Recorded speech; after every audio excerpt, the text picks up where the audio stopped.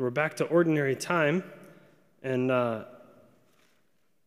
in seminary we had a professor who would every year would say, there's nothing ordinary about it. You know, there's nothing ordinary about it. Jesus Christ is still Lord from Saskatchewan down to Peru, right? From all the way from the east to the west. Like, Jesus Christ is still Lord. It's just that we don't have like the celebrations that encompass the Christmas season. But nothing changes. In fact, we read in this letter to the Hebrews, he speaks about the writer of the Hebrews says that he took his seat at the right hand of the Majesty on high, and as far as superior to the angels as the name he has inherited is more excellent than theirs. So we have a common misunderstanding within Christianity that like being an angel is the greatest thing. And I spoke about this recently, that when we die, we don't become angels, we become saints. Saints and humans and angels are two separate things. But why is that significant? Particularly after we celebrated the baptism of our Lord yesterday. Because it says that there is that he made heir of all things and through whom he created the universe. To which of the angels did God ever say, "You are my son, this day I have begotten you"? Which is to say that he said that to none of the angels.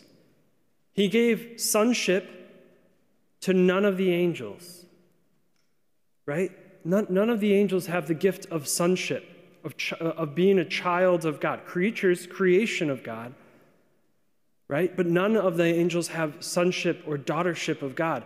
So we have the baptism of our Lord where the Father says, "This is my begotten Son, listen to him, this is my beloved." And then when you and I are baptized, we are brought into that sonship. We are brought into that daughtership.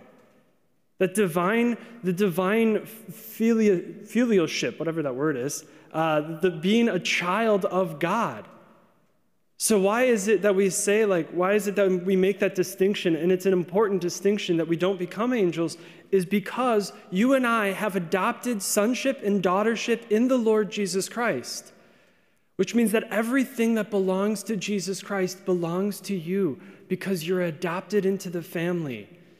I think some people who are adopted, like physically adopted, they have a greater understanding of Christianity than we who are born into a family of blood. Because those who are adopted get that everything that in their family belongs to them, though they're not of the same blood. We have to realize that you and I are not blood relationship to God. We are now by the blood of Jesus Christ, but we are first adopted into his family. But that means that everything that belongs in heaven belongs to you. Right?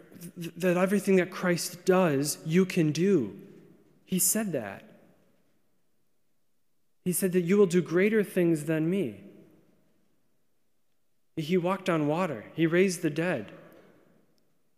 And we live with a minimal understanding or a minimal faith of what God can do in us, with us, and through us. So we don't just begin ordinary time, and this is just to kind of wait in a period before Lent comes, and then finally we have another season.